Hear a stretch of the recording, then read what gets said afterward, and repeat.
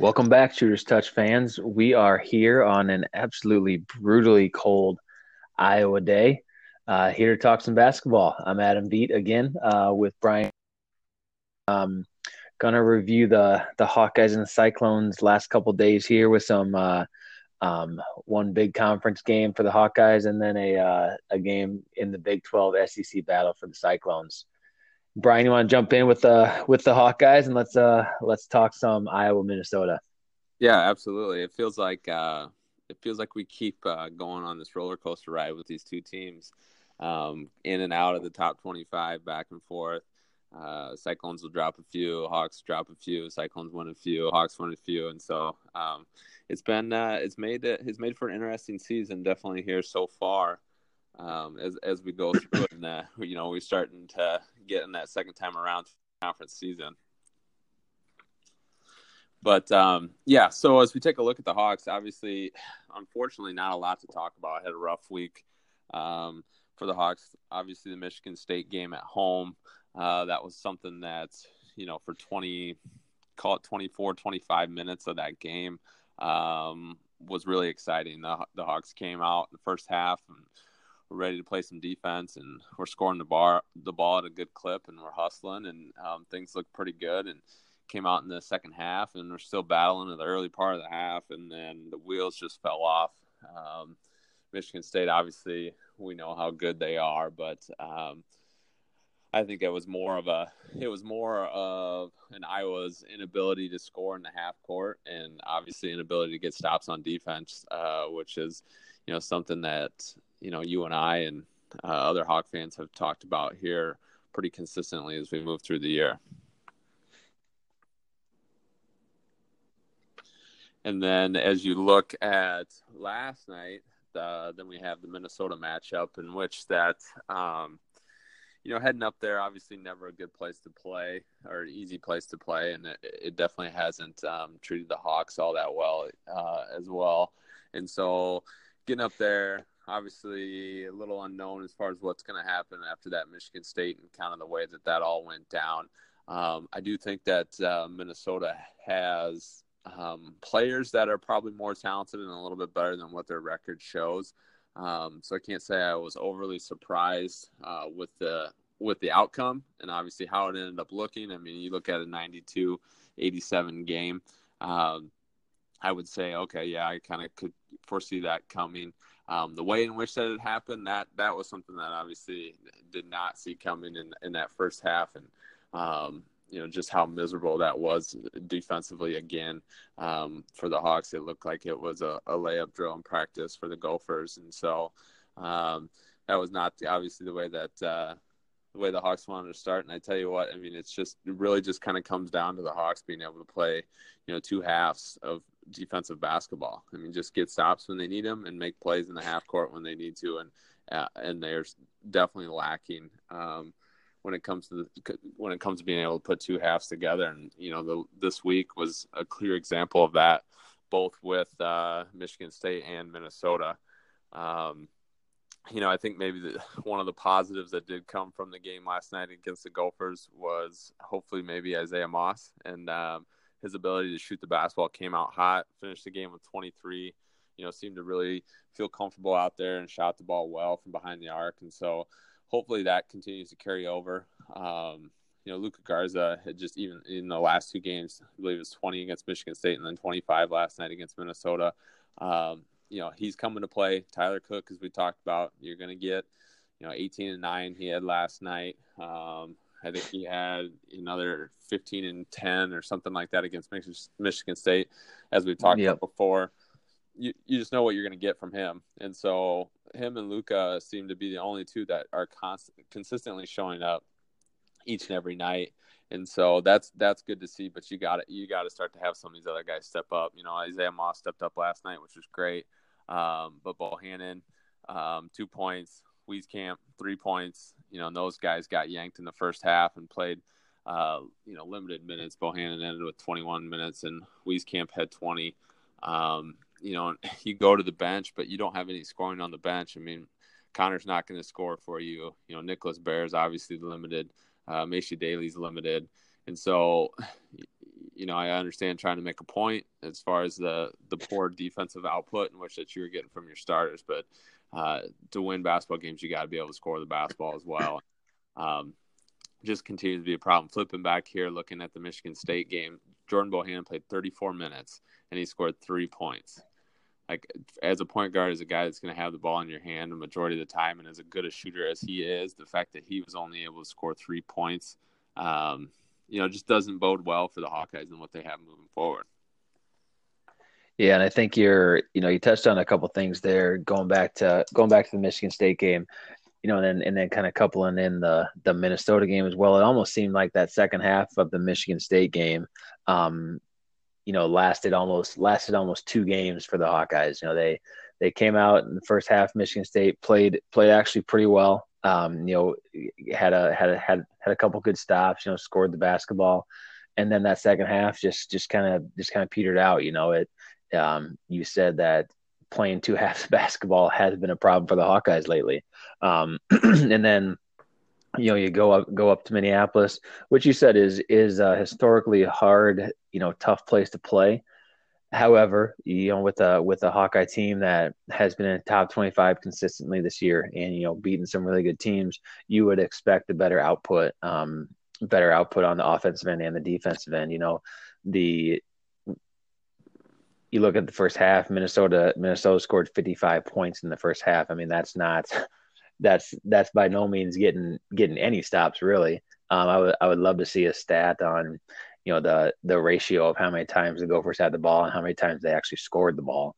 And then you're right. Wieskamp, Bohannon getting yanked in the first half. Understand having to prove a point, but there comes a time where your scorers need to be on the floor, and they came back. Only ended up losing by 5. When I think they were down at one point with about 5 minutes left in the second half, 81-65. Then Iowa rattled off 11 or 12 straight, and they had themselves in the hole. So they were still down.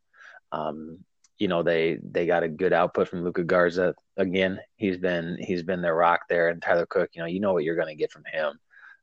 He's never going to score 40 points for you, but he's always going to have that between 15 and 20, 22 points a night, along with the rebounds. So, it doesn't get any easier here for the Hawkeyes. Michigan comes to town this coming Friday. Another opportunity to prove that, they're a good basketball team and, deserving of a top 25 ranking. Will be interesting to see how Fran handles the not necessarily starting lineup, but the substitutions, with Wieskamp and Bohannon not playing very much against Michigan. You mentioned that, not playing much against Minnesota.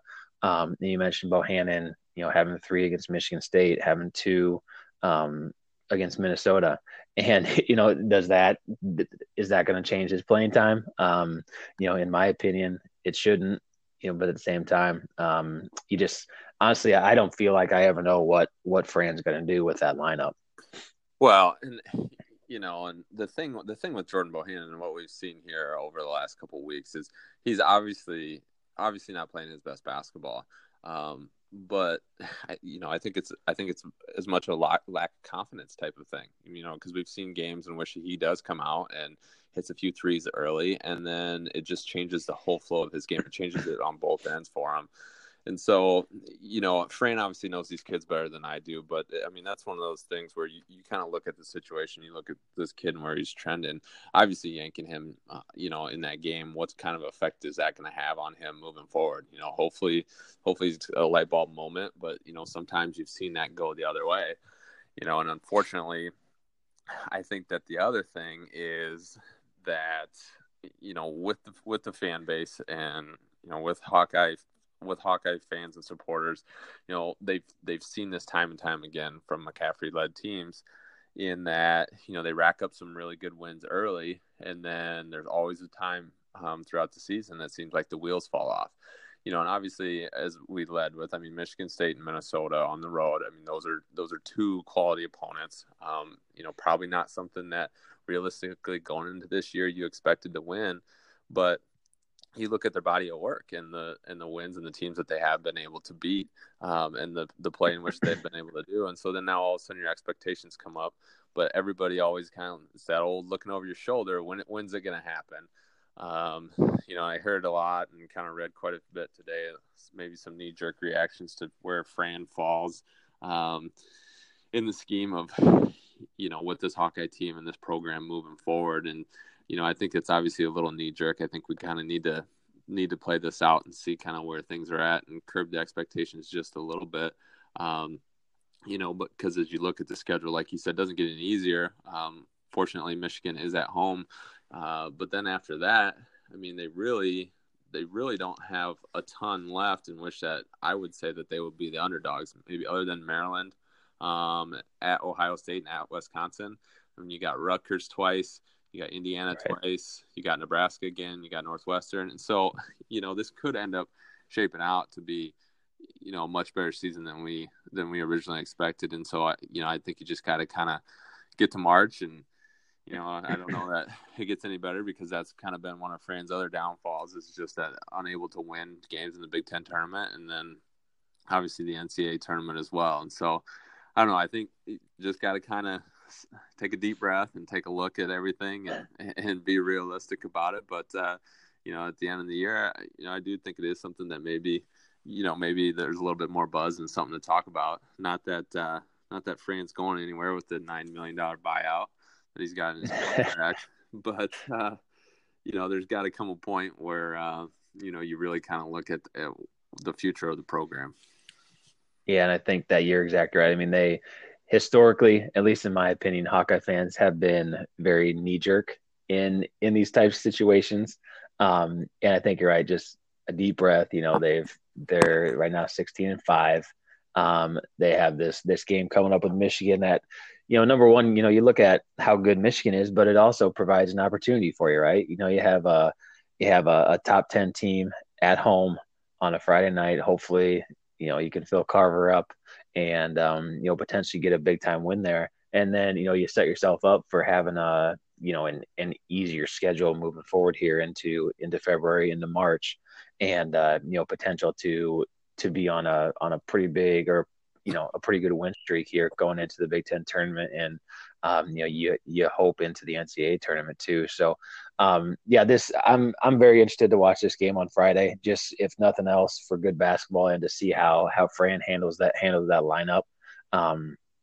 With Bohannon and Wieskamp kind of, in the last couple of games, not maybe playing up to what they should be or what they're expected to play at. So, I think that they match up a little bit better. Obviously Wolverines are very good, but I think, as far as up and down the lineup, I think they match up a little bit better with them. So I do think it'll be a good game, and it's obviously a huge advantage that it's at Carver, given the way that the Hawks have played on the road, over the last couple of years. And so it'll be big. It'll be something where, again, the sky's not going to be not falling if they lose to a good Michigan team, set them up moving forward. But I think it's just all, like you said, just kind of see, okay, where do we go from here? Because, you do have this Michigan game and then you have an opportunity to, win a couple more in a row. And that's, I think, what ultimately the Hawks need to see. And then, you got to get to that Big Ten tournament and win a game or two and, and maybe kind of settle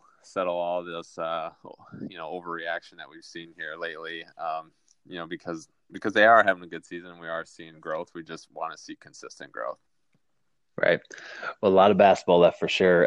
Well, let's switch gears here to the Cyclones. They had a pretty big game on Saturday against Ole Miss in Big 12 SEC Challenge. And they came into that game, if I recall, I believe they were a couple point favorites to win that game. In my opinion, the Cyclones are one of the scarier teams in the nation right now. They're finally getting healthy. They had Wigginton on Saturday play well, score the basketball. He played 21 minutes, had 18 points, which is, very, very good. I think that's one thing that you and I have talked about quite often, is the fact that, hey, where does he come in? When does he start playing like the Lindell Wigginton of last year? sometimes it gets kind of tough to be yourself when you're coming into a situation that you might not be used to. I mean, coming off the bench, and playing those, more or less kind of spot minutes here and there. How do you, and maybe you've never had to come off the bench before. How do you get yourself warmed up? How do you feel about that? And get yourself into the flow of the game. Actually, Cameron Lard played an okay game as well. I think he's taken a little bit more time to get up and running, I guess you might say, from his suspension earlier this year. He played 16 minutes and scored 18 points. And also Talon Horton Tucker, the stud freshman, who has had some great games this year. He ended up with 23, 8 rebounds and 5 assists. Some of the of the plays he made were pretty impressive. I remember specifically, had a ball screen for him, drove the right baseline. He did more or less, I guess, pivot and deep fadeaway, and hit nothing but the bottom of the net. He's one of those guys who can score the basketball. I think his Achilles heel will be on the defensive end, but we've talked about it with a couple of the players here in Iowa. He's only a freshman, so you kind of have to expect that from him. And Weiler Babb, had another another all around solid game. We've mentioned him as well a couple of times. He had 9 rebounds, 8 assists, and 8 points. So I guess kind of flirting with I guess triple double there. And the Cyclones themselves shot about 69% on the road even, and that is incredible. We talked about Shayak a lot. He had 17, their main scorer. He was their third highest scorer in that game, and it's, in my opinion, it's good to see for Cyclone fans, Cyclone Nation, and Steve Prohm as a head coach. Him maybe not have the best scoring output game he's had all year, but still get a win, and get that win by about 15 points.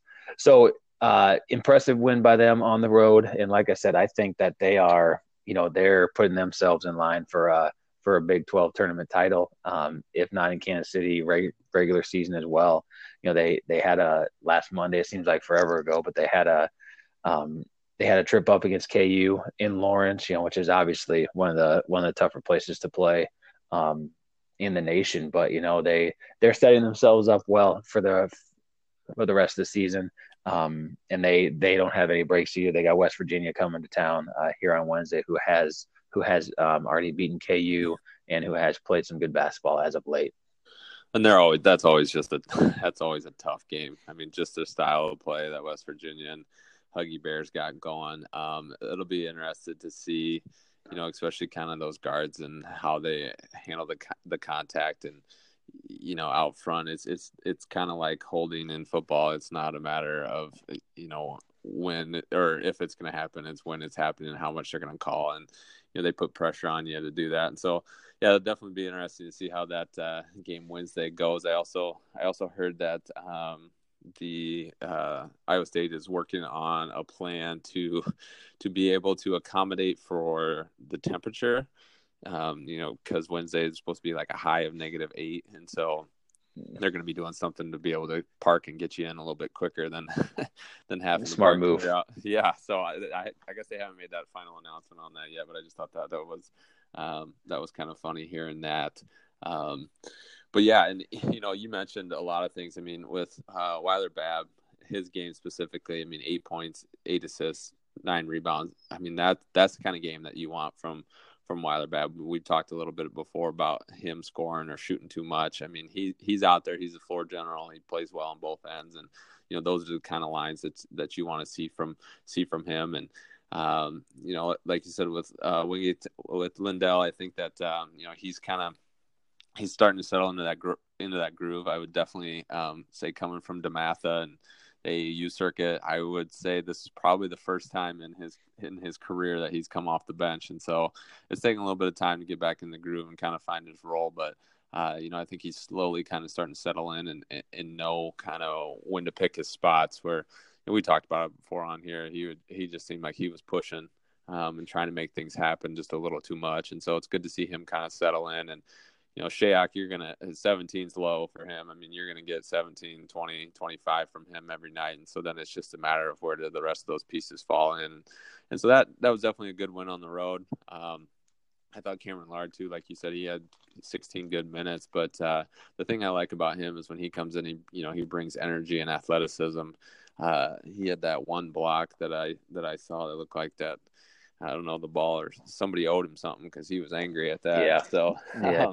Mad about it. And that's good to see. I mean, you flipping back to on the Iowa side of things. I mean, that's something where we don't have somebody like that coming off the bench that can come in with that type of energy and that type of athleticism. That's maybe somebody that you don't game plan against, maybe something that you completely forget about until he comes in and puts his little mark on the game. And so that's good. Like you said, I mean, talent-wise, moving forward and kind of starting to gel and starting to figure things out, I think this Cyclone team is definitely going to be one to be reckoned with. And, like you said, Wednesday night's going to be huge. I mean, they got and then they turn around, Saturday, and I believe they have to host Texas. So they got 2 in a row before having to go back out on the road. And so, it'll be interesting to watch it. I definitely think one thing, we talked a little bit about Fran and kind of his style. One thing that Prohm has shown the ability to do is, he's shown the ability to keep those guys happy and keep them engaged.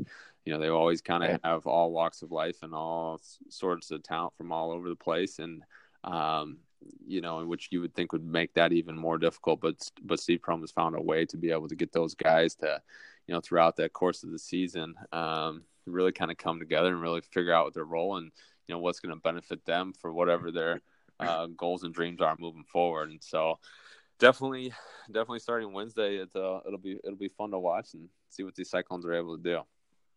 Yeah, you mentioned the job that Steve Prohm has done. I mean, how often can a head coach at a Power Five conference school have a projected maybe late first rounder, early second rounder in Lindell Wigginton, and somehow keep him happy coming off the bench here for honestly the majority of the season.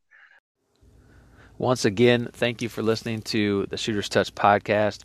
We are on Spotify, Apple Podcasts, and Google Podcasts, as well as obviously on Anchor.